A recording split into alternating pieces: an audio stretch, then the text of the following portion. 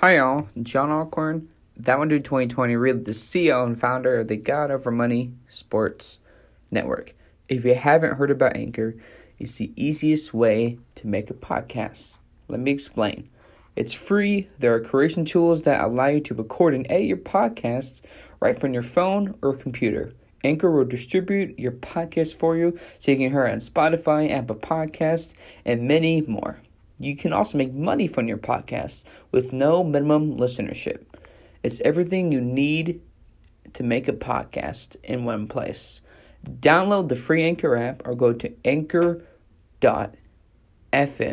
to get started.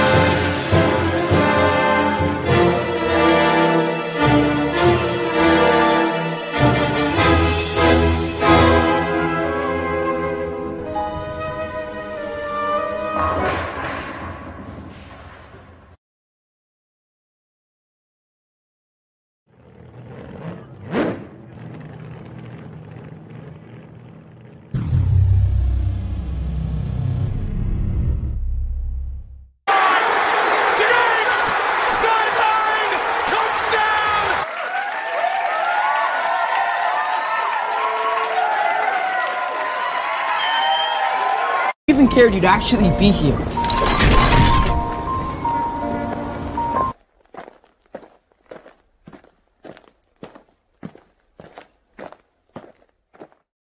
Batted up. Oh, God! Stokely down the sideline. Can they catch him? Stokely! Wow! Touchdown! Blackwell stepping up and throwing deep down the far sideline. Into the end zone, touchdown, Jacoby Jones!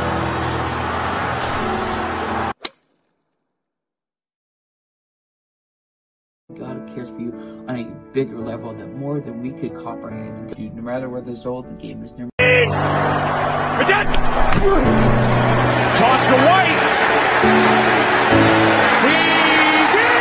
Patriots win the Super Bowl! No matter that game-winning touchdown, you don't get that job. If they say no, I shall rejoice in the Lord, because the goal is to not be here on this earth forever. And what it looks like, give thanksgiving to God, because through faith, all things are possible. God is doing it for our favor.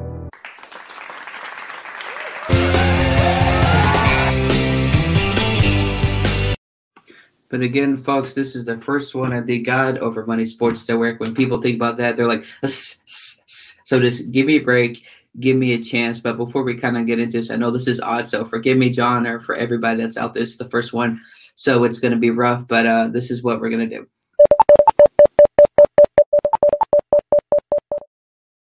I have no idea what to say, Lord, but we just thank you for this time that no matter what, it's not about money or fame or strippers or anything like that. It's about bringing people to know you through the sports world. In Jesus' name, amen. But my man, John, how are we doing today on the network launch? Doing great, John. Really honored that you reached out to me to be your first guest. So happy to share in this journey with you. And I've come on a couple of your other shows before, so it's great to get this thing started. Glad to be here. It's been a journey, folks. I can tell you all, this time last year, I was about to quit. I think it's right before we started staying in touch. So I tell people this industry is not easy. If you're not a fan of staying up to 3 a.m., just leave. Let's just do the brutally honest. But this is kind of the format we're trying to figure out. So the first one's going to be rough. We kind of do the prayer in the beginning, like a quick Bible verse. So I know some people are familiar with this, some people are not. But that's really the whole point of the network here. It is, I believe it's Philippians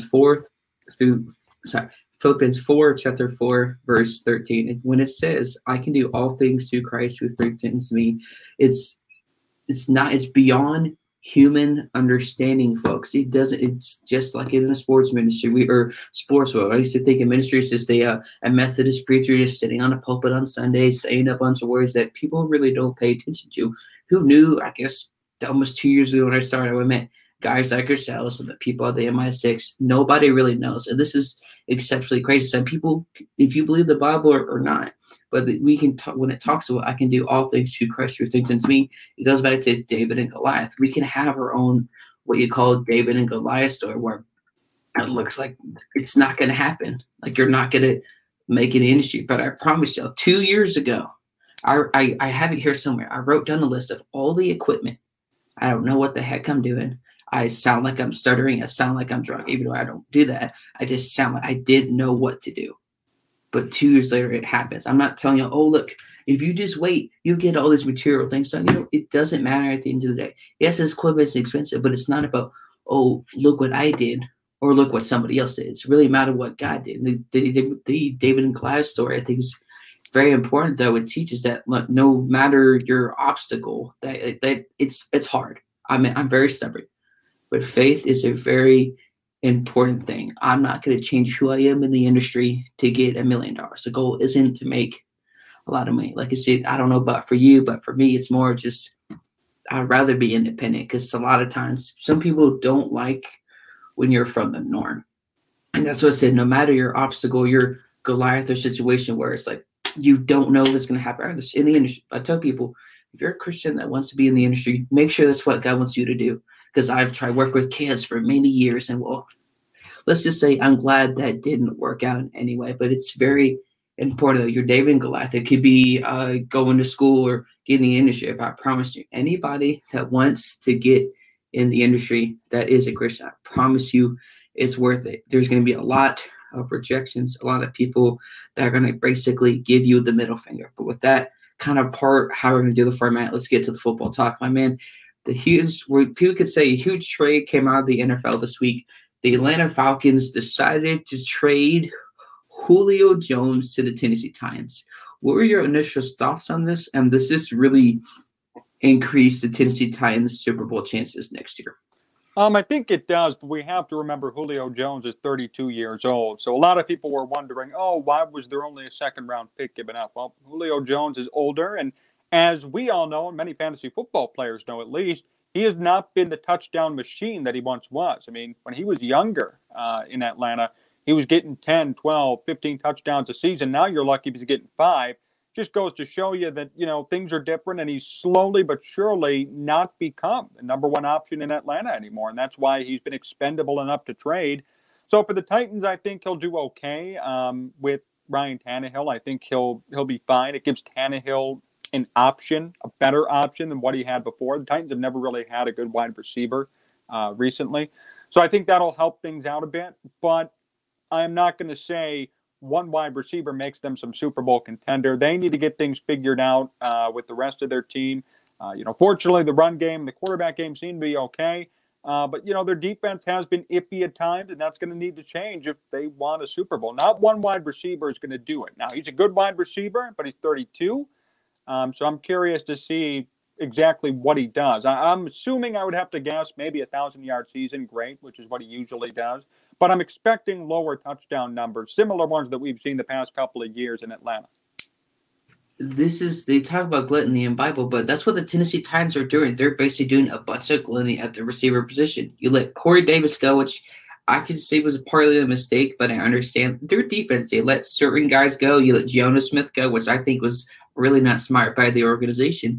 This is the problem. Like, we all look at like paper and roster. Perfect example. I'm not saying 2019 Cleveland Browns or other teams. Roster doesn't matter if it doesn't mean execution on the field. The problem is, like I said, are we going to get 2019 Julio Jones or are we going to get 2018 Julio Jones? And that is the problem here. Yes, football is a game about uncertainty here, but he's 32, like you said, perfect example. Certain positions, when they get in their early 30s, regardless of what you think they can do what they did in the past. He's 32 years old. That is a receiver. So tight ends are different, quarterbacks like running backs. And again, in their late 20s, people are like, yeah, you had all those good years, but it's about what are you going to do now? A second-round pick? Let go of the ego, bro. Yes, I'm glad you're on the Titans, but this does not increase the Super Bowl chances. This doesn't help them at all. And this is where I sometimes disagree with Colin, but at this point, I agree, though. It's not just like a bunch of kisses. The problem is their bread and butter and how their offenses ran is still through Derrick Henry. So I don't understand now all of a sudden, John, how bringing in Julio Jones, future first ballot Hall of Famer, A.J. Brown, and whoever else is their tight end, and you got Derrick Henry. Their bread and butter, their offense, how their offense is going to be run, is not going to change just because of Julio. And the problem is, and you've seen this, and like you've either been around kids with do the same thing over and over and over. That's what the Titans are doing here. You can say, "Oh, I'm hating because my team didn't have a quarterback." No, this is a fact right here. When you stop Derrick Henry, this offense is almost like this empty bottle of powder. It means nothing. It adds no value to your life. It's a donut hole. There's nothing there. So I don't understand. The question now, John, before we continue on, if they stop Derrick Henry next year, what is their offense going to do? I really think it's going to do the same thing. I love Ryan Tannehill. He's doing a great job, but he's not that type of quarterback. Just be real. He's not that type of quarterback to put the team on his back. Because if he really was, they would have been to a Super Bowl. Again, I'm not blaming all on him. There's no blame game. But they would have been to a Super Bowl. You look at Kansas City, that interception to Honey Badger in 2019. You go back to last year, and they can leave wild card or depress around. They lose yet again. They stop Derrick Henry. I love Derrick Henry. He'll probably be on the cover of Madden, even though EA's, well, they blocked me on the email. But their offense is not going to change just because of Julio. It's great to have him, but it's not a necessity. The problem is we talk about necessity versus nice. Necessity is not – you don't need Julio Jones. So I don't understand what they're trying to do. I get it, but if still had to pick for that division next year, if Carson Wentz stays healthy, they have Frank Wright. So I don't understand. People don't want to hear that, John, but Julio Jones bringing to the Tennessee Titans really isn't going to add a whole lot of value in terms of playoff contention next year. Yeah, it really won't. You are right in saying that the offense runs through Derrick Henry at this point, and that's been pretty apparent. There's nothing wrong with Ryan Tannehill as a quarterback, but let's be honest. He's not Russell Wilson. He's not Patrick Mahomes. He's not going to do something to make your team that much better. He's just a good game manager. There's nothing wrong with that. He's probably about the 15th or 16th, maybe 17th best quarterback in football, and there's no problem. I mean, that's not an issue with me. It's just a fact, and that's how they operate. They have a different style of offense compared to other teams in the league. They're not the Chiefs, and they know that, so they own up to their identity. And what their identity is, we're going to run the ball 20, 25, 30 times a game with Derrick Henry. When we have to pass, we will. So the problem is, why not strengthen something to help your run game, which is going to be your bread and butter? Why go out and get something that, I mean, it's cool, and I guess maybe it'll bring fans to the stands. I'm sure part of this was a marketing ploy, but at the end of the day, this is not something that really conforms to your offensive system. It brings a lot of hype. It gets people excited. It might sell more tickets in the long run. But when it comes to your on-the-field product, this is a marginal difference. If they did not have Julio Jones for this upcoming season, maybe it would make a one-game difference. Maybe they'd lose one more game if they didn't have Julio Jones. But I don't see it being that big of a deal, and he'll probably just put up pedestrian numbers, 900,000 receiving yards, 5 touchdowns. He's old. They don't pass a lot, and I don't think it's going to be that great a fit in Tennessee. But, John, it's not what they want to hear. They want us to give us a Hallmark response. Well, it's going to be fine. It's going to be dandy. They're going to the Super Bowl. We're a bunch of haters. But that's just not the reality. Just because we disagree with you doesn't mean we're hating it. Believe me, I've hated on my team. But, folks, that's just a fact. If you want to disagree, that's okay. But you can have the same therapist as Bucky Barnes and fucking Winter Soldier if you really have an issue with us. But get into the commentary accounts at Let's Go Fellas account. We're always here for you. We know you're taking a week off of programming from the MI6 Sports Network, so we're always here for you. But 2 episodes next week we'll watch for the Loki TV show. And Trevor says this will allow the Tennessee to spread out the field and make it a little bit easier to run the ball. That is But with that being said, I'm sure with, like John said, him being 32 years old at the receiver position, how much of is that a difference maker is that going to be? We don't know. That's the NFL. It's not guaranteed. Are we getting 25-year-old Julio Jones? Are we getting 2011 Julio Jones? We don't know. And with that, and with Ryan Tannehill reconstructing his contract, I just don't see how that's going to change moving forward. Quarterbacks reconstructing their contract, I don't see how it's going to work. I don't think it's in favor of Tennessee, but I hope I'm wrong. But if people want to disagree, I'm not responsible for your physical or mental health. So don't be going at me here in the comments. And Trevor says this will spread the field out for the Titans and make it easier to run the ball. Of course, my man. So let's see what happens with Tennessee here. But again, now talking about your Chicago Bears. I know you've been very vocal about it. Of course, some of it rightfully so. Talking about you probably shouldn't rush Justin Fields, but kind of want to go over a couple of games this year with you just for a moment, getting out the preseason, because who honestly cares about that one. John, as you kind of look on early on, week 1, y'all played the Los Angeles Rams. We know the out of not rushing a certain rookie quarterback. How do you think the Bears should approach this game? Because the Rams, they're the most pressured team in the NFL this year. They're the most pressured team, but I think they're a very talented team. And that's what's going to help them, I think, overcome the pressure. Matthew Stafford, people don't like Matthew Stafford. I get he's not a premier option, but I think we saw what Sean McVay did with Jared Goff. And Jared Goff, to me, is a bust. I mean, he's a bust. And if he wasn't with Sean McVay, he'd be labeled a bust immediately. And he was. We all remember what happened with Jeff Fisher's rookie year. So Sean McVay really resurrected the career of Jared Goff. Now he's going to go to Detroit, I guarantee you, not even be a shell of his former self. Meanwhile, you bring in Matthew Stafford, who's never really had a team, but still put up decent numbers. Now he's going into a Sean McVay offense, and he's going to have weapons, and he's going to be in Los Angeles. They're going to be a hell of a team. I think they're going to beat the Bears week 1. Even if Justin Fields starts, I think they're going to end up coming out on top against the Bears. The Bears' defense is regressing. It's getting older. It's not what it was in 2018. 2018 was their peak, and unfortunately, thanks to a Cody Parkey missed kick, they could not take advantage of that. And ever since then, it's gotten worse and worse. I have a sick feeling Fields may start week 1 only for marketing purposes. I feel like it would be a great matchup to have Matthew Stafford, Justin Fields, Sunday Night Football, week 1. But the correct thing to do, as I've talked to many experts on my program, is to wait. Wait for Fields to develop. I just talked about this today. OTAs have happened already, and Fields fumbled 2 snaps from the center. Fine. You have to master the regular things. You have to master the routine stuff before you can even think about heading into a game. That stuff can't be happening if you're a rookie, if you're a 10th-year veteran in the NFL. You can't be coughing up the football for no reason. So these are just small things that need to be smoothed out and corrected before he gets a chance to start in a game. And I would hope that the Bears exercise caution and understand who Justin Fields is and how valuable he could be to the Bears fan base and to the organization. So I wouldn't rush him, and I'd wait to see what happens. I don't know why, John, people don't feel more that way. I know Matt Nagy is coaching for his job, but at the same time, this is where it separates the coaches from the frauds, where, yes, you're coaching for your career, per se, because we know none of us probably aren't a fan of Matt Nagy and Tom Herman being his coffee maid, is that you can't rush a rookie quarterback. I understand certain systems are different. Maybe if you had like a Mahomes, per se, I'm not comparing either Foles or Darn to Mahomes or Alex Smith.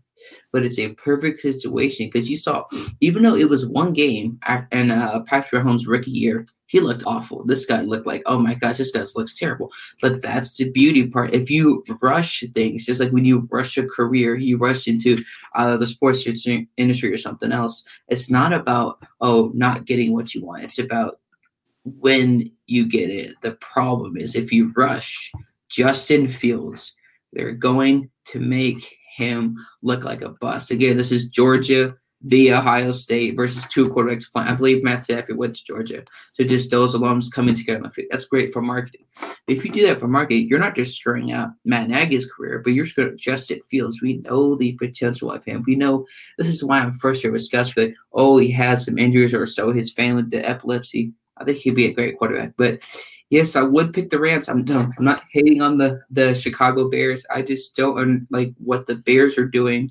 And if Allen Robinson has signed that extension, or okay, I think that the player option for this next year. So I picked the Rams. They're very talented, but like you said, you're right. Jared Goff, I said he's a byproduct of the weapons. And that's why sometimes I've seen people in your comments maybe disagree with you, disagree with myself, because they are hearing what they don't want to hear. And that's why I think that kind of comes into play. If you rush a quarterback, I'm telling you, I know Joe Burrow, different stories, but Justin Fields is going to be something special. I wanted him with my Broncos. And, of course, what did John Elway do? He fully drafted a cornerback. So thanks a lot, John Elway here. But this one is maybe a little bit interesting now. It's Chicago Bears versus Detroit. So, yes, you have Jared Goff, but their best receiver is Rashad Perriman. So if Allen Robinson drama, John, with Chicago is somehow resolved, how do you think this game could pan out in Week 4? That shouldn't be a problem for the Bears. Jared Goff, I feel like, is going to take a major step back in 2021. He is not with Sean McVay. And we saw at times he was even weak with Sean McVay. He had a lot of interceptions, lots of turnovers. There were a couple of games that were just total clunkers from Jared Goff in Los Angeles.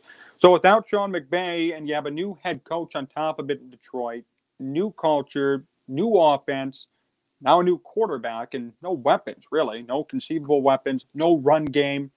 Just doesn't look good for Jared Goff, and certainly doesn't look good for the Lions. They're in a total rebuild mode, and there's nothing wrong with that. They're going to be tanking for the next couple of years, I believe. They're going to rack up some draft picks, and probably in about 5 years, maybe the Lions will be somewhat of a factor. But until then, they are going to be mediocre, worse than mediocre. They're going to just be straight up bad and probably be near the bottom of the division this year. So if that's the case, I think the Bears should easily come away with that one, no matter who's starting, Andy Dalton or Justin Fields. And they should probably sweep that season series and beat the Lions again when they face them next. Yeah, that's what people don't want to hear. Like I looked at their receiving core. Their receiving core is as bad as the 2007 Tennessee Titans here. I mean, Rashad Perriman in 2019, his best year, less than 700 yards, John. Tyrell Williams, the shell of his not former, and Geronimo Allison. Okay, maybe you have one semi-talented guy, and then you have one of the many, many Titans the Lions drafted in 7 tight ends in 2019. I give the edge to, obviously, the Bears, not obviously because you say quarterback play, but like you say, I agree, though. Like, that's the problem is numbers can be deceptive. Even though I like Pro Football Focus, you have empty calorie stats. The problem is you look at, 4,500 yards and 35 touchdowns, 12 picks. That sounds great, John. But towards the end of the 2018 season, when they were headed towards the contending for that Super Bowl, he had 6 touchdowns, 7 picks. And you look at the film, and that's the problem is people always look at numbers. You look at 0 cows. Is it good? Yeah, you always look at a bunch of empty numbers, and that really hurts a quarterback because you look at the film. I mean, going back to the Super Bowl in 20, he literally looked like a deer in light. I don't understand people seeing Jared Goff. People say that I'm being a hater. This is fact. If you want to ignore the film, if you want to ignore the numbers, then frankly, I don't know what to tell anybody here. But I think there's one more game I kind of wanted to cover here. Of course, yes, there's 17 games, 18 weeks, so I'm glad there's more football. But I'm not really too sure how that's going to move forward. But this one though would be interesting, John. Maybe the Chicago Bears versus the Green Bay Packers. As we know, there's a lot of quarterback drama per se. How do you think, even if Aaron Rodgers is gone, how do you think the Bears should approach this game, whether it's at the quarterback position or making adjustments at halftime? I think if Aaron Rodgers does not play, the Bears have a very realistic chance to win, not just that game, but even the division. If Aaron Rodgers does sit out, I mean, who else is going to be a threat? The Lions are rebuilding. The Vikings have Kirk Cousins, which I guess that could be a bit of an issue. And the Packers have Jordan Love, whom no one really knows about and who really was not impressive in college by any stretch of the imagination. I'm still wondering why the Packers chose Jordan Love versus anybody else. Jordan Love did nothing really in college. So if Jordan Love is playing, I think the Bears win, even with Andy Dalton or Justin Fields. If Aaron Rodgers returns, which I still believe deep down he's coming back, Aaron Rodgers. And when he does, it's going to be Aaron Rodgers all over again. It's going to be the Aaron Rodgers show. He's going to carve up the Bears as he always has every year. And the Bears are going to probably lose both games they have against the Packers scheduled for this season. That makes you cry of football tears, knowing I gave myself false reality of getting Aaron Rodgers. I would have flown down there, given the papers, bought him a box of Omaha steaks, and maybe a cup of coffee or anything else to bring Aaron Rodgers in because, of course, John Elway should be arrested for fraud for pretending to be an owner of the NFL. We're not going to go into ranks. That's not the point. But I don't understand why they drafted Jordan Love, but imagine that's just the icing on the cake here. Like I said, that relationship's been so bad. I don't know how they fix it because it's been screwed up since 2005. Yes, they mended the relationship between Rodgers and Favre. I just don't like the Packers. I don't like Matt LaPoo. I call him Matt LaPoo because he's one of the more overrated offensive play callers in the NFL, and I don't get it. Kent Cousins, and they drafted Kellen Mond for a reason. They're in almost rebuild mode. You got the Lions, who are can maybe be the sponsor for the Toilet Bowl in 2022. So who knows? No way or no how. But if you could talk about the Bears, I know you talked about that, but deep down in your football heart, how do you think that plays out pending any other injuries towards the 2021 campaign? You know, if I had to guess today, I would say Andy Dalton does probably start games 1, 2, maybe 3 before a change is made. I still think that's too early, but I feel like the clamoring from fans and media and even people within Hallis Hall are going to make sure that happens. I would say that Dalton will probably do okay. I could see him probably going 2-1 in his first 3 games, or at least 500, which would be great for him. And he'll probably be taken out, and they're going to put in Justin Fields. Now, that's a tough blow for Dalton. That said, though, he's already gotten paid. So it shouldn't be that big of a deal. And then Fields will start. And I think Fields will be okay this year. I'm not going to expect anything big. I know right now, like, Vegas is saying 3,000 yards, 15 touchdowns, or 2,900 yards, 15 touchdowns in his rookie year. That's great. I don't even see that. Even if he does play 15 games, per se. They're going to be very, very conservative with Fields, like they were in a sense with Trubisky at first. And I know there was John Fox, but still, I don't feel like it's going to go that well or is how people expect it will. I feel like his second year, in which it'll be a full year, everyone will know he's the starter. He'll know he's the starter. It'll go great. But I think this year is going to be a year of growing pains for the Bears that people don't realize yet. And, you know, when they do, they might be blindsided a bit. If you want to talk about growing pains, does that mean Matt Nagy comes back next year? Do you think that could give Matt Nagy some leeway or excuse to be like, hey, we're developing this guy, we drafted him, give me some time? Or how do you think that Matt Nagy would approach that next year? Matt Nagy is definitely staying around for this season, and he'll be back next year as well. He's bought himself at least 2 seasons, if not even more, for Justin Fields. Justin Fields just signed a 4-year contract today with the 5th-year option. That was finalized. I would suggest that Nagy will get at least 2 years, minimum 2 years. And if it doesn't work after 2, it'll show that Nagy is the problem. He was the one who broke Trubisky. He was the one who broke Fields, and a new coach has to come in and clean up his mess. If it ends up working, Nagy probably is going to get a lifetime contract with the Bears for finally discovering a quarterback that worked, even though he wasn't the one who drafted him, but that won't make a difference. Tom Herman will find a way to screw it up for Matt Nagy and the Chicago Bears, just like he screwed up with the Texas Longhorns. Because y'all know I'm passionate about football. I'm getting a poster board and, of course, a photo of the microphone. And on top of it, hey, Steve, just to be trolling the Texas Longhorns coach. So, Tom Herman, please don't do what you did at UT with the Chicago Bears, because there's too much growing pain. But before we kind of continue on here, folks, I believe I have it right here. For anybody either during the program or during the week, if you have any like prayer requests, we have a Google Voice number that we set up. I believe it's 281-675-5081, or at the email that God over Monday SportsNetwork@gmail.com. So again, those are private. They're not going to be shared with anybody. If anybody tries to share it or make fun of them, they will be fired immediately. It will not be associated with the network in any way, shape, or form, because that is taken very seriously. But Christy, I really hope, giving myself false hope here, I could see Aaron Rodgers going to the Broncos. I could, but I don't know if John Elway has the thought process to do what he did in 2012. Because if he didn't, he probably would have been fired from the Denver Broncos. I could see maybe at that point in time. But again, folks, if you have any of your comments, concerns, you disagree, or you want to send some John Walker hate my way, you go ahead in the comment section. But John, we talked about this before the show. There's a list per Eric Eager. Oh my gosh, I didn't know who this guy was till today. His best offensive play callers. This is not my list. This is not a troll. This is what he said. His top 6. Number 1, Matt LaFleur. Brian DeBall. Okay. Andy Reid. Not bad. I can't believe I'm saying this one. John Gruden. In Madden 21, it could, because that's the glitchiest game of all time. I could have a 45 overall quarterback throw for 4,000 yards a year, but John, that guy needs to be like either tested for like either lack of sleep or something, because there is no possible way you could honestly think. But Joe Brady, if Joe Brady was so good, why did y'all trade away Teddy Bridgewater?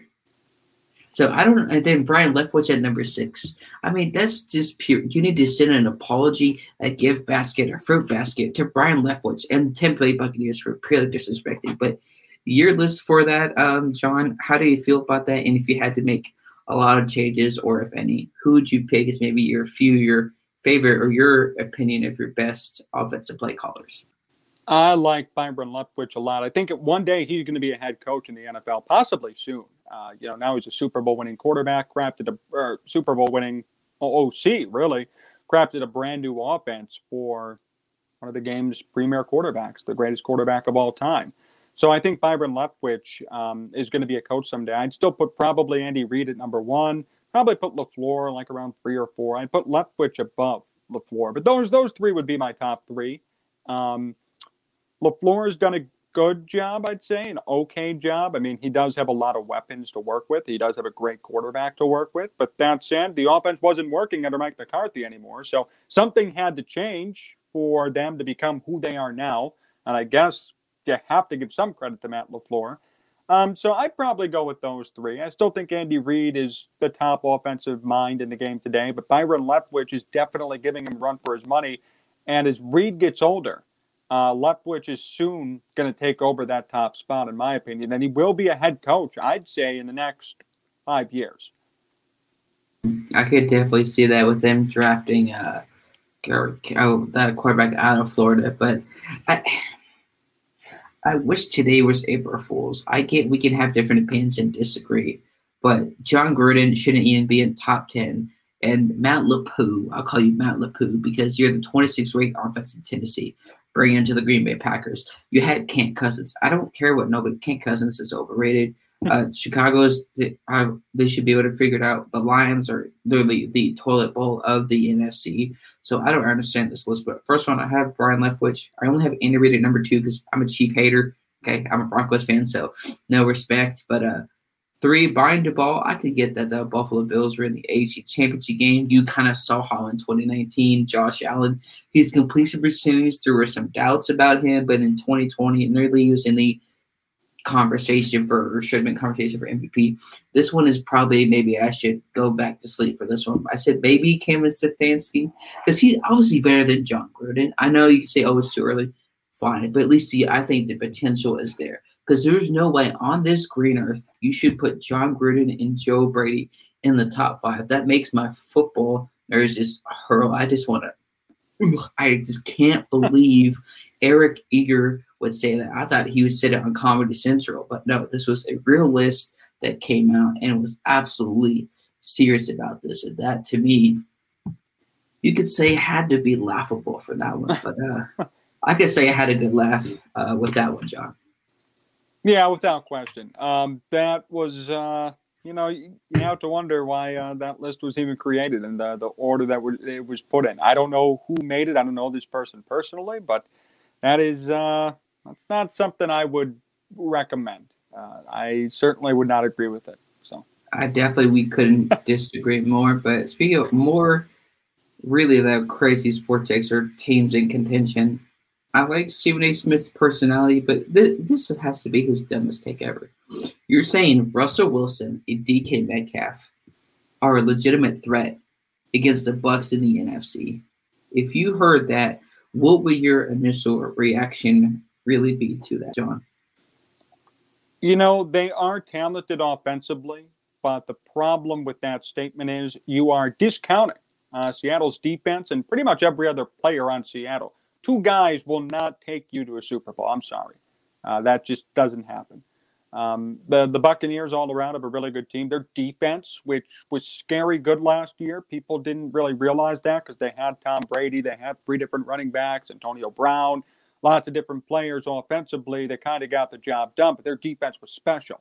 Seattle's defense is nothing, and all you really have at the end of the day is Russell Wilson and DK Metcalf. And Tyler Lockett to an extent, but even that's a stretch. So when that's all you have if you're Seattle, I don't see them going that far. I certainly don't see them as a threat to the Buccaneers. I mean, that's kind of an outlandish statement. If you know anything about football and you know anything about especially the Buccaneers and what they did last year, you would realize that their offense wasn't even necessarily their main driving point. It was the defense that did a great job, especially in the Super Bowl, and getting all over Patrick Mahomes, sacking him countless times, and making sure that the Chiefs had no chance offensively. Their defense is great. Seattle's is nothing. Seattle has 2 or 3 good players offensively, and that's it. So there's no chance that they're going to be a threat to the Buccaneers.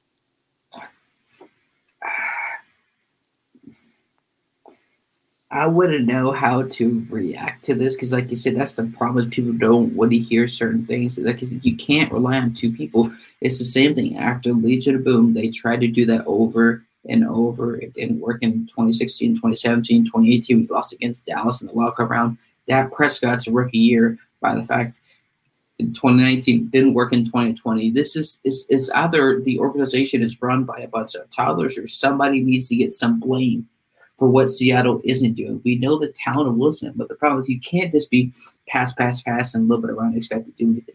Their math skills are terrible. I mean, you got Jamal Adams. The last time I checked, John, they haven't paid him. See, the amount of money you're going to have to pay him, along with Russell Wilson's almost $40+ million cap hit in 2021, is going to be insane. So a biggest threat to the Bucs is did Tom Brady retire? Did Brian Leftwich retire? Did the whole organization somehow just quit? I don't understand what you mean the biggest threat. That's the problem with Seattle. It's like they go full gas to the first 4 to 6 weeks. So like a first half team, first quarter team. And then as you know, towards week 7, 8, 9, you start to go downhill and okay, Russell Wilson probably shouldn't be in the MVP conversation here. So I don't know how they would be a threat considering at every position, tight end, running back, everything, even practice squad, is better than Seattle. So I don't understand at what threat. You got Mike Evans, Chris Godwin back. I know Leonard Fournette's a running back, but he's dual threat. You got multiple guys on the offensive side of the ball. So I don't understand here how they would be a threat. Now, I love Wilson. He's one of my favorite quarterbacks, but I just don't understand the notion here how they would be a threat to the Tampa Bay Buccaneers because, number one, they just won a Super Bowl. There's a reason why, John, like we all make mistakes, but there's a reason why Seattle hasn't won a Super Bowl since they beat my Denver Broncos. But there is an absolute reason. You can blame part of that on Pete Carroll or John Snyder, who I don't know if he's still there or not, but that guy is an absolute dumpster fire. He needs to be fired immediately. He needs to take his credentials away because this is an absolute travesty. I don't know how they let him run this organization that way. Because when you have a Hall of Fame quarterback and you're ruining it, it just I don't understand that statement. But Stephen A. Smith, man, I just say you maybe need to take a day off because that statement was no way, no how will Seattle or the 49ers ever try to contend or be a legitimate threat. Tom Brady? She was saying you're doubting Tom Brady. This is the same Cinderella story again and again. And that's where I think some people, John, probably don't learn their lesson. I've learned my lesson. I lost $20 betting against Tom Brady. Yeah, but, Tom Brady, you have to learn over the years not to bet against him. I've learned my lesson as well. I haven't put down any money, but like this past year, for example, I actually favored Tom Brady and the Buccaneers over the Chiefs, and I was right. Not because of Tom Brady specifically, because of their defense. Their defense was great, and it completely outnumbered whatever the Chiefs had to offer. Their, makeshift defense that they threw out there, a ragtag bunch of guys who really couldn't get the job done. So, I really don't see them as being taken down. I think they're going to still be a force to be reckoned with in 2021. And, Seattle and San Francisco and all these other teams could vie for that spot. But at the end of the day, the Buccaneers are still the most complete and the most talented team in the NFC.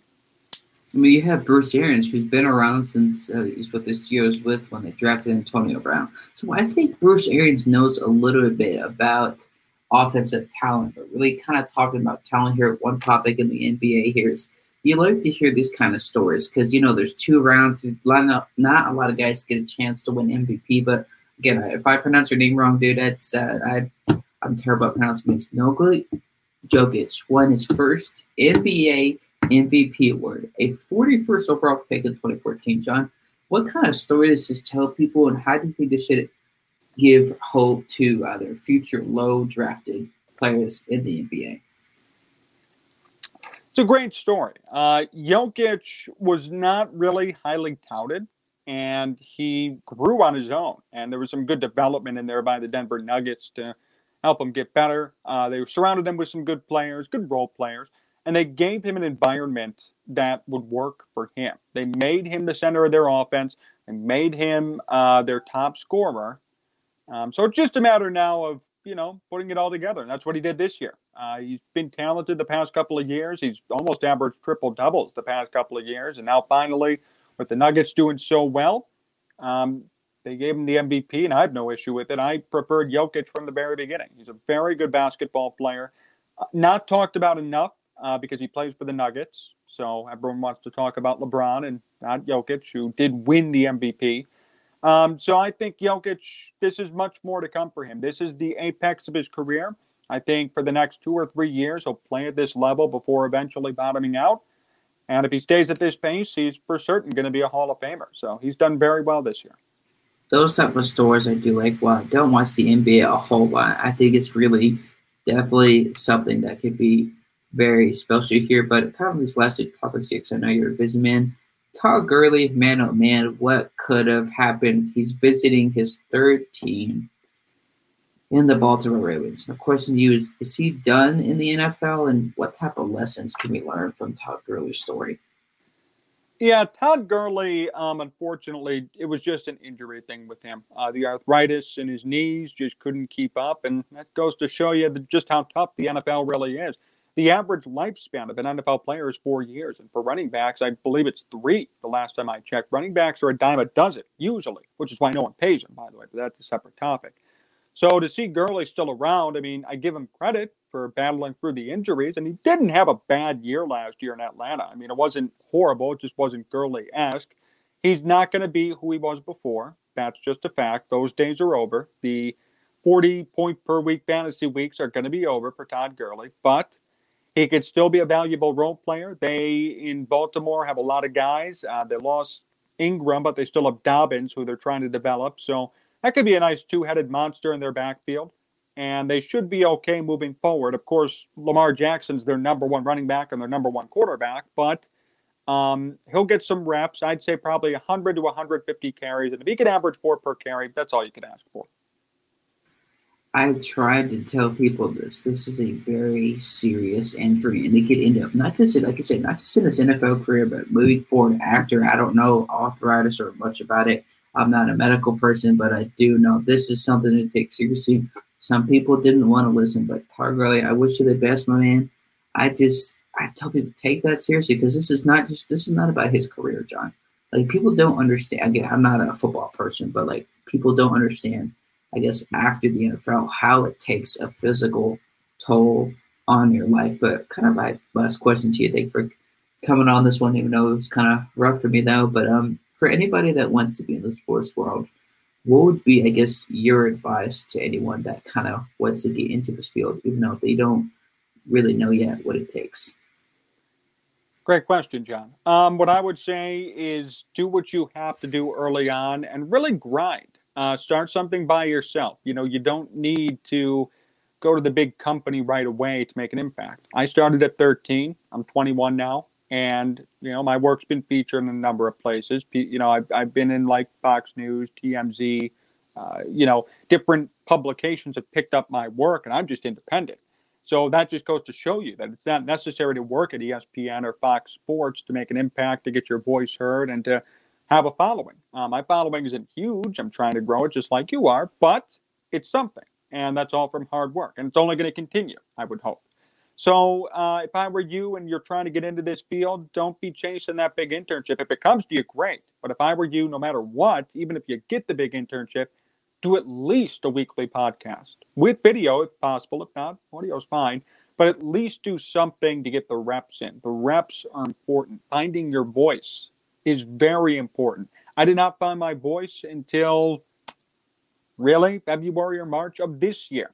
The whole pandemic, I learned and I got better and better and better. I was horrible even before the pandemic. When I listened to my tapes, even from last March, didn't sound good at all. The radio program allowed me to get into a rhythm where I was doing something every day. So that allowed me to find my voice, plain and simple. That's just simple reps. The problem is, a lot of people don't want to put in that work or don't have the time for it. It's understandable, but I did. And now I found my voice, and I'm just looking for the next opportunity. So for anyone listening or watching who wants to just get started, or maybe they're in the business and they're still trying to figure their way out, get reps. Don't chase the big internship. Do what you can on your own to start something. You don't need someone to hand something to you. You can start something easily, especially in this day and age, and find your voice. And you'll find your voice through reps, and over time, you'll be good and you'll make it. Without a doubt, man. And if you thought your original podcast stuff was bad, I would pay people not to listen to my original stuff. So share that later. But folks, before we go, let's go into today's final thoughts.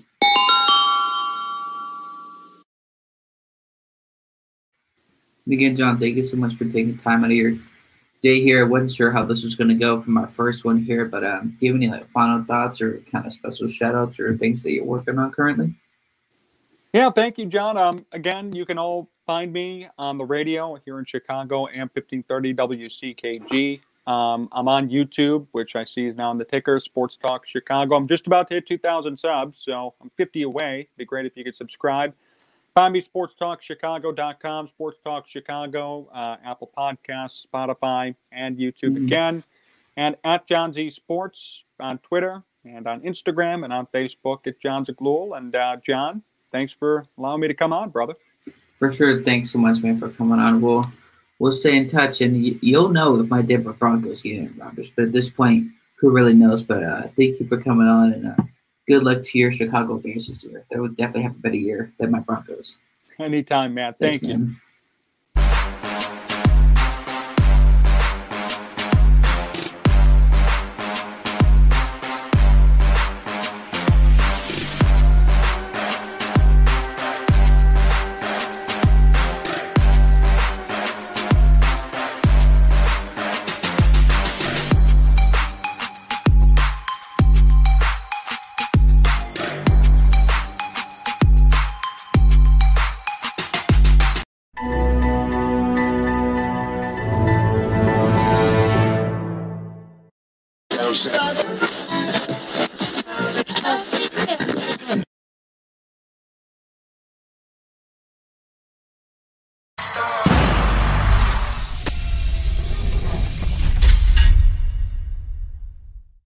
I don't know if I've seen someone with the drive and passion.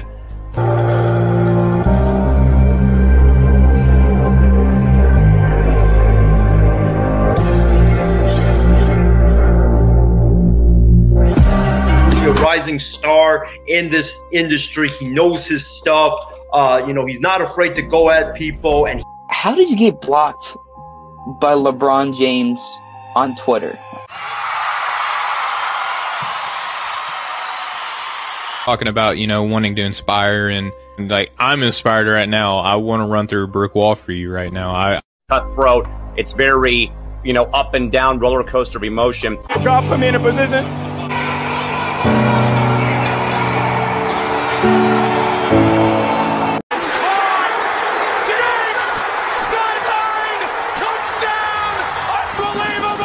It's always a good time when I get to get on That Dude 2020's show.